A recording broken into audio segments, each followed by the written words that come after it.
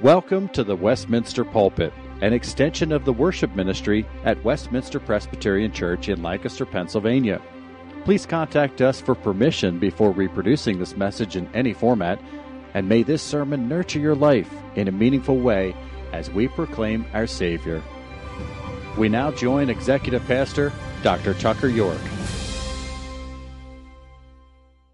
Our text tonight is Luke 9, a familiar passage, verses 10 through 17, the feeding of the 5,000. And as I was preparing this message, was thinking about just a few months ago how we had a food supply chain problem here across the nation. And though there was plenty of food, there were distribution problems. You couldn't get the food properly from warehouses to grocery stores, and you would walk down grocery aisles, and it looks like everyone's preparing for a hurricane coming. At least going up in Houston, Texas, we had memories of aisles just picked over and bare. And thankfully, many of those issues have been resolved since then. But it reminds us that we are a blessed people. We are blessed materially with abundant provisions. We are also blessed spiritually with a multitude of resources, of Bibles and commentaries and teaching and trained pastors and leaders. And we've been blessed during this season with expertise. I was so grateful March 15th, the first Sunday we had significant change to be able to offer live stream over the internet, and we've just been blessed with gifted and talented people. I turn to our text tonight as we look at a miracle of our Lord Jesus, a miracle of food, multiplication, and distribution that points to the food that we all hunger for, a food that lasts, that satisfies, that's provided only by the Lord Jesus, the true bread of life.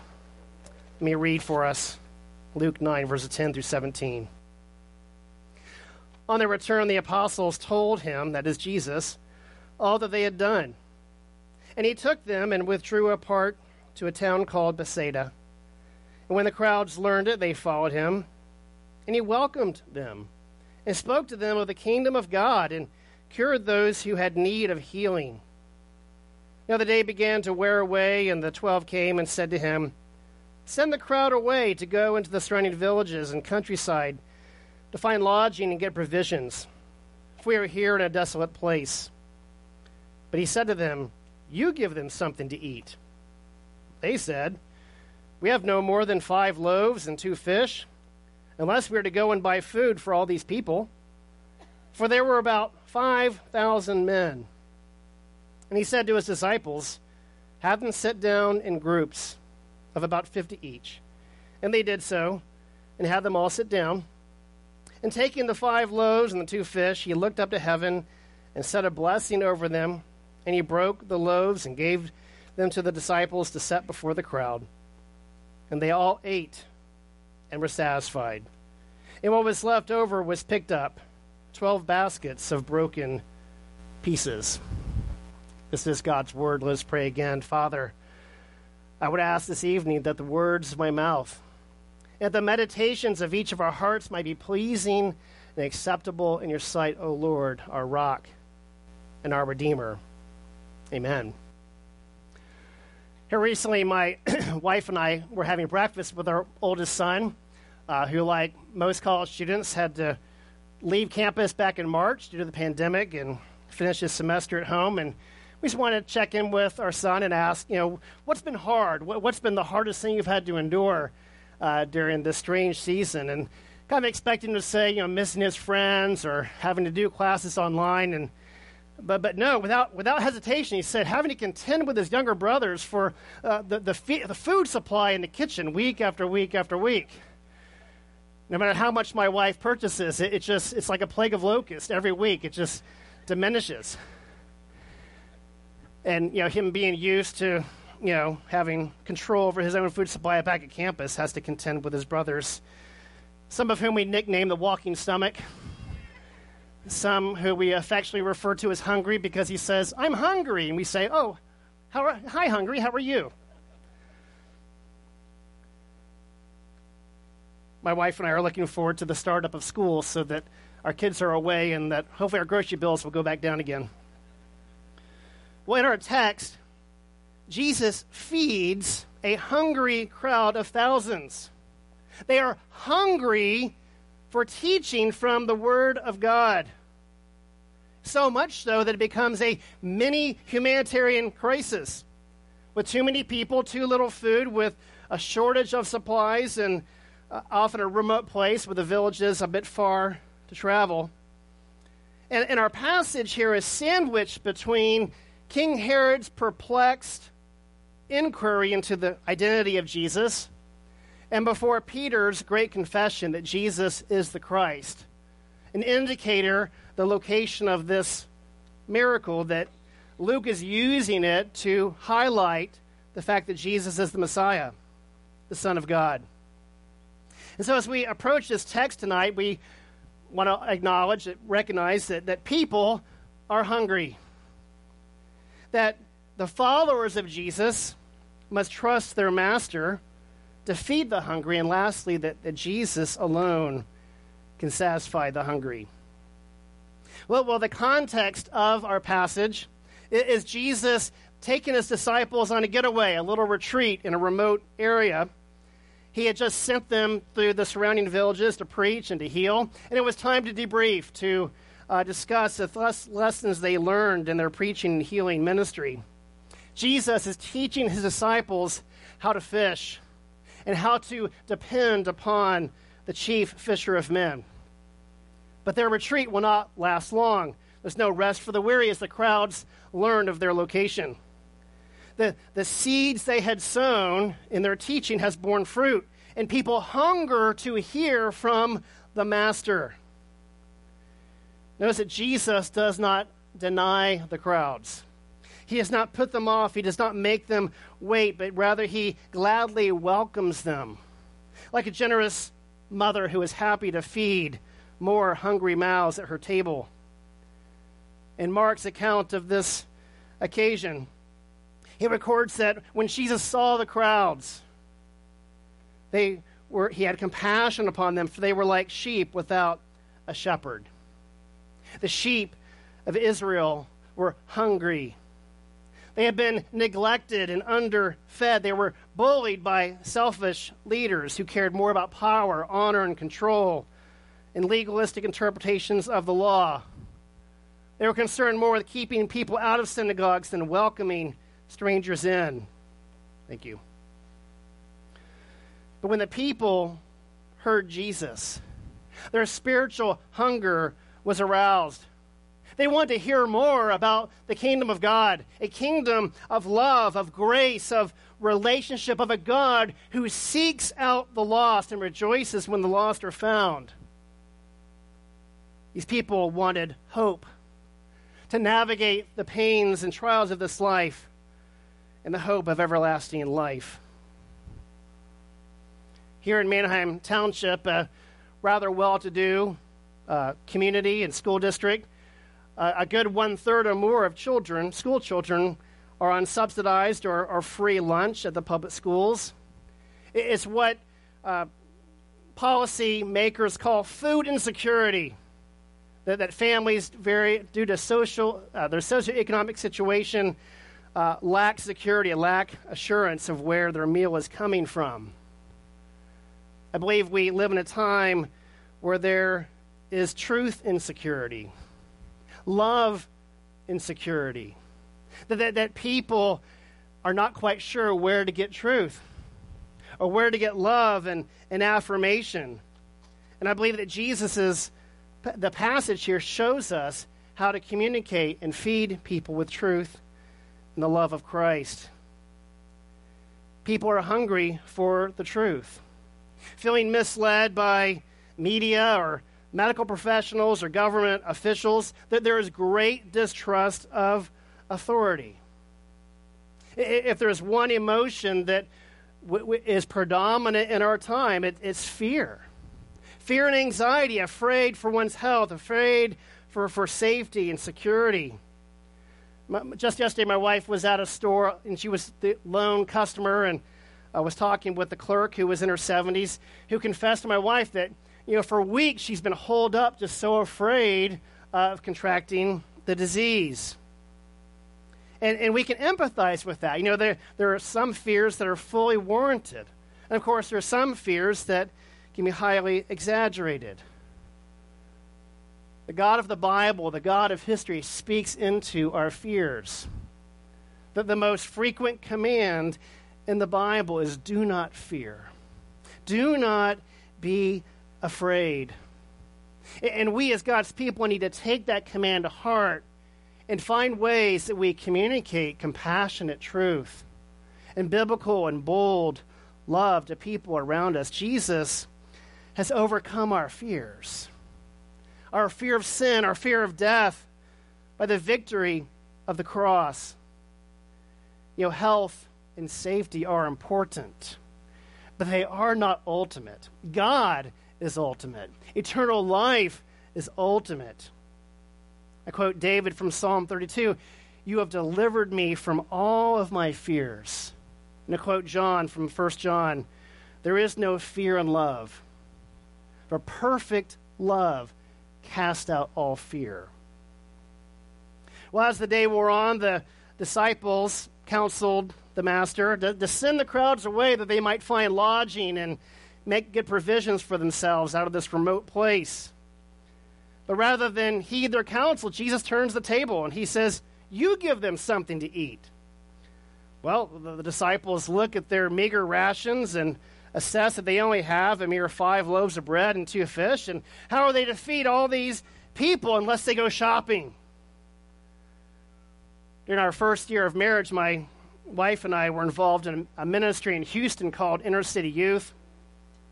I was serving underprivileged children in the 4th Ward of Houston, many of whom lived in broken homes and were straggling on the poverty line. It was led by Prince and Sheila Kusnard, a godly African-American couple who moved into the community with their teenage children to provide role models, to bring resources, to mentor kids. And it was to that ministry that I coached a softball team. We took presents to families at Christmas and sometimes hung out at the Kusnard's house. I can remember one Friday night I was bringing dinner over, and we stopped and got a couple buckets of fried chicken, and we pulled in to the driveway, and there were dozens of youth all hanging out. And Prince Kusnard comes out, he looks at me, he eyes the few buckets of chicken I had, and right away I knew I had to go back and get more, to get a lot more to feed this hungry horde. The disciples, they had the right impulse. They knew the crowds were hungry, and they were willing to go out and to purchase more and bring supplies in. Mark's account estimates that it would take 200 days' wages to feed 5,000 men, plus the women and children present. But Jesus had other plans. He instructs the disciples to have the crowd sit into groups of 50, the social distancing of their time. They're outside, and Jesus takes the bread and the fish. He breaks it, he blesses it, and gives it to the disciples to distribute among the mass of people. And I can think, just at that moment, just imagining the perplexity of the disciples, being overwhelmed. Because it's kind of, you're on the verge of a humanitarian crisis. Hungry people can become an angry mob in a moment. But they trust the master, they sit the people down, and they begin to pass out these very meager rations. Maybe just hoping for the best, not knowing how in the world they're going to get more provisions. And I just pause here just to think about our current situation. How many of us feel overwhelmed by a pandemic, overwhelmed by social and racial tensions, the things we see on the TV, the things we hear on the news and so forth. And I'm reminded from this passage that this is a time to trust the master and to acknowledge that there are problems that we can't solve, and we just have meager rations to spread out. we feel so inadequate. The problems just seem so insolvable.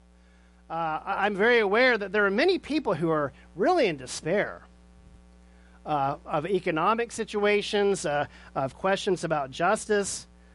And this is not a time or a place to go deep into these issues.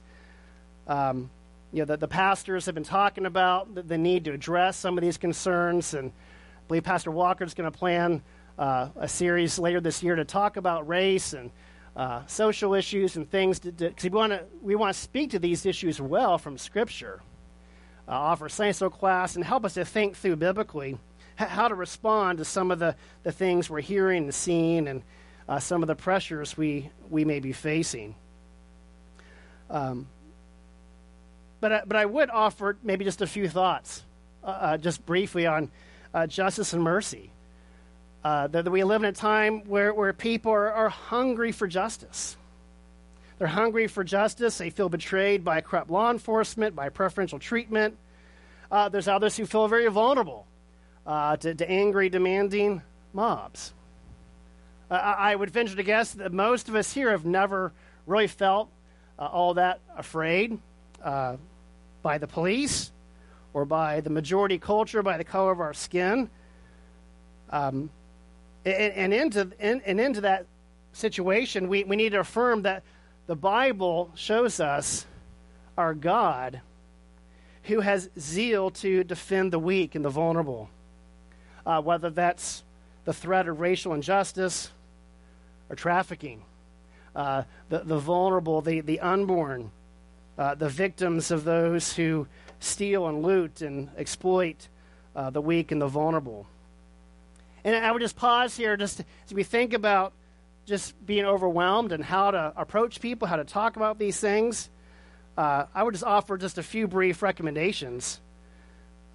Get to know people who are different, who think different, who look different. Get to know people's stories. Listen without judgment. Listen. People have stories of racial injustice, of oppression, of abuse. And I know it's faddish today to be a victim. I get that. But give people the benefit of the doubt and love them with a listening ear. But of course, also be discerning. We need to be discerning in a time where there's a lot of pressure for social change. We need to be very discerning because oftentimes things that are demanded may not really be the best in the long haul. The Bible's precedence of concern for the weak and vulnerable. And I think as God's people, in our discussions, in our dialogue, as people in authority have to make hard choices, we need to consider, how do we help protect and defend the weak and the vulnerable? And recognize that oftentimes poor communities need more law enforcement, not less. We also need to be recognized that the biblical precedence for not tolerating bullies. To not cower in fear, we have in Jesus one who confronted bullies. We have a master who defended the weak and the vulnerable. And there are things that we can easily affirm scripturally, that we all that we are committed to equality under the rule of law. Thankfully, we live in a constitutional republic that's rooted in Judeo-Christian ethics. Freedom is at the heart of our nation's founding and reflects the heart of God's redeeming grace to set people free from the tyranny of sin.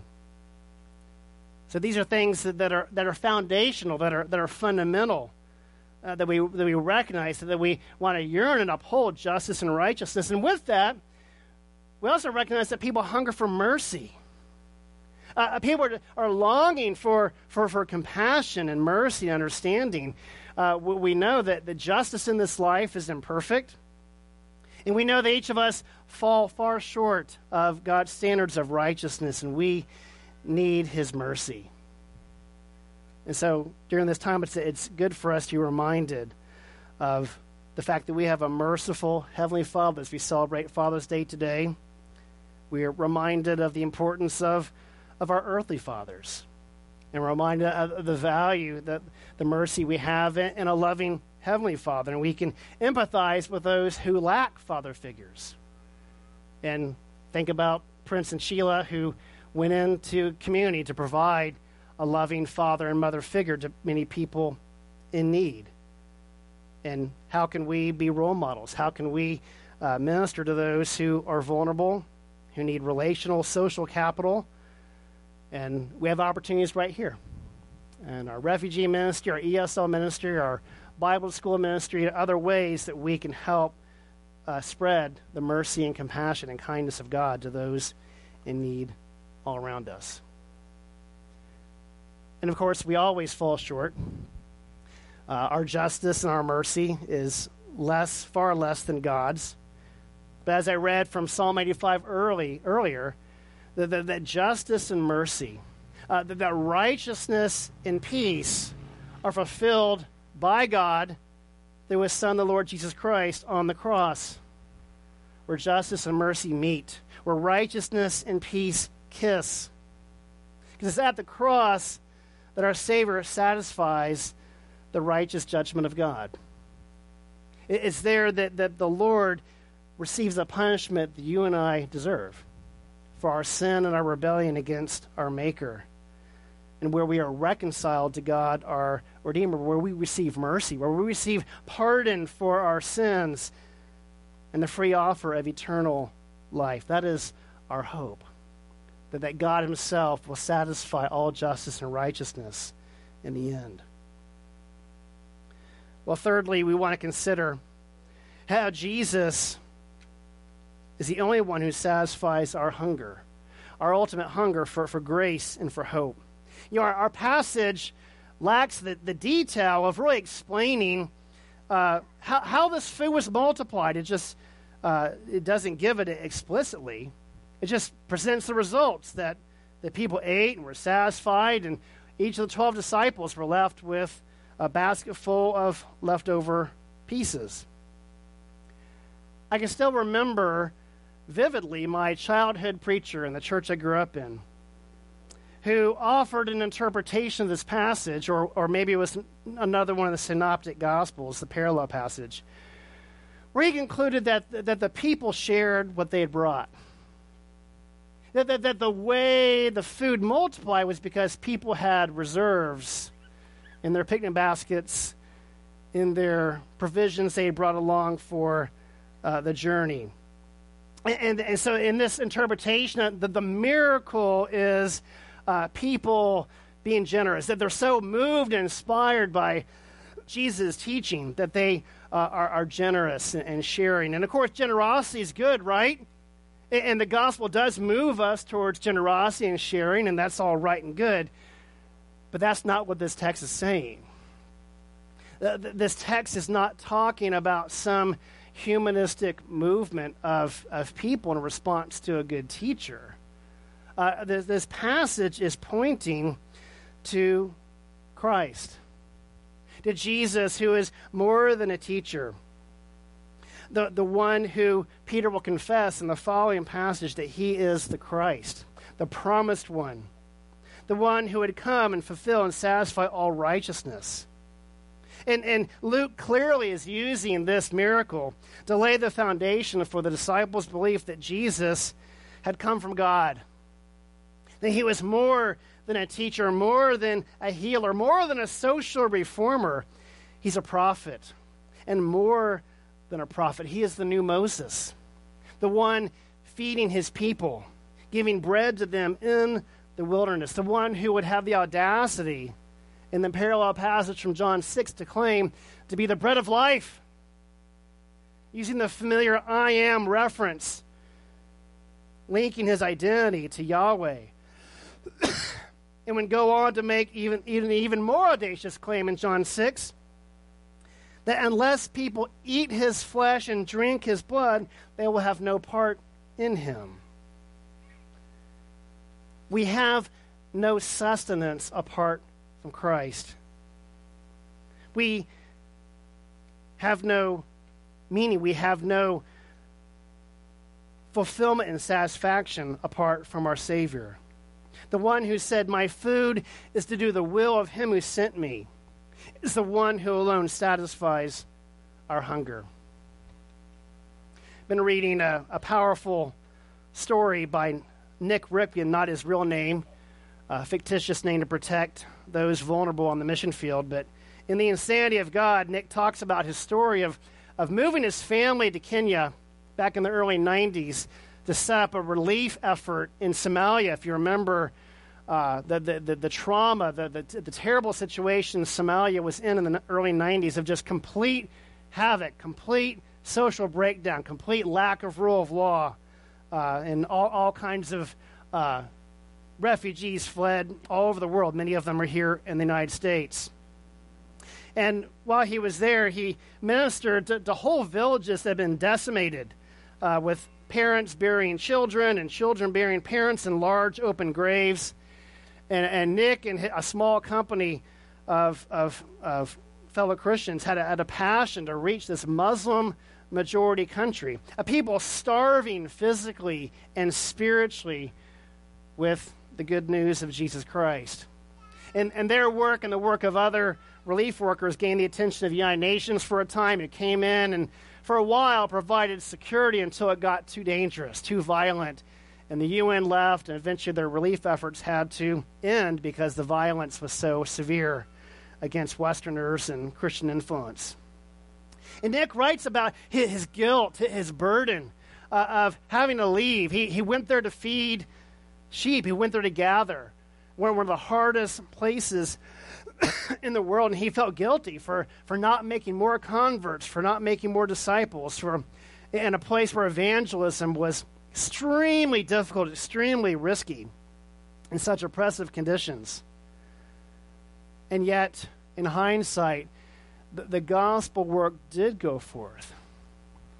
By their witness, by their example, by their compassion, their integrity, by respecting the dignity of each person they fed and clothed, by the protection they provided to many. And it spoke volumes to Muslims. It testified to the power of the gospel that bore fruit in a people movement there and also spread through a ministry among the heavily persecuted throughout the world. Nick Ripken goes on to talk about how he interviewed believers who suffered severe persecution in the former Soviet Union throughout the 20th century. And there are just awful stories of people deprived employment, sustenance, a terrible story of 200 pastors from one region being taken into custody, imprisoned, and literally starved to death. And in one of his interviews of a child or a grandchild of those who are persecuted, one interviewee remembers his father telling their family, children all over the district, the communist authorities are slowly starving to death, believers who refuse to deny their faith.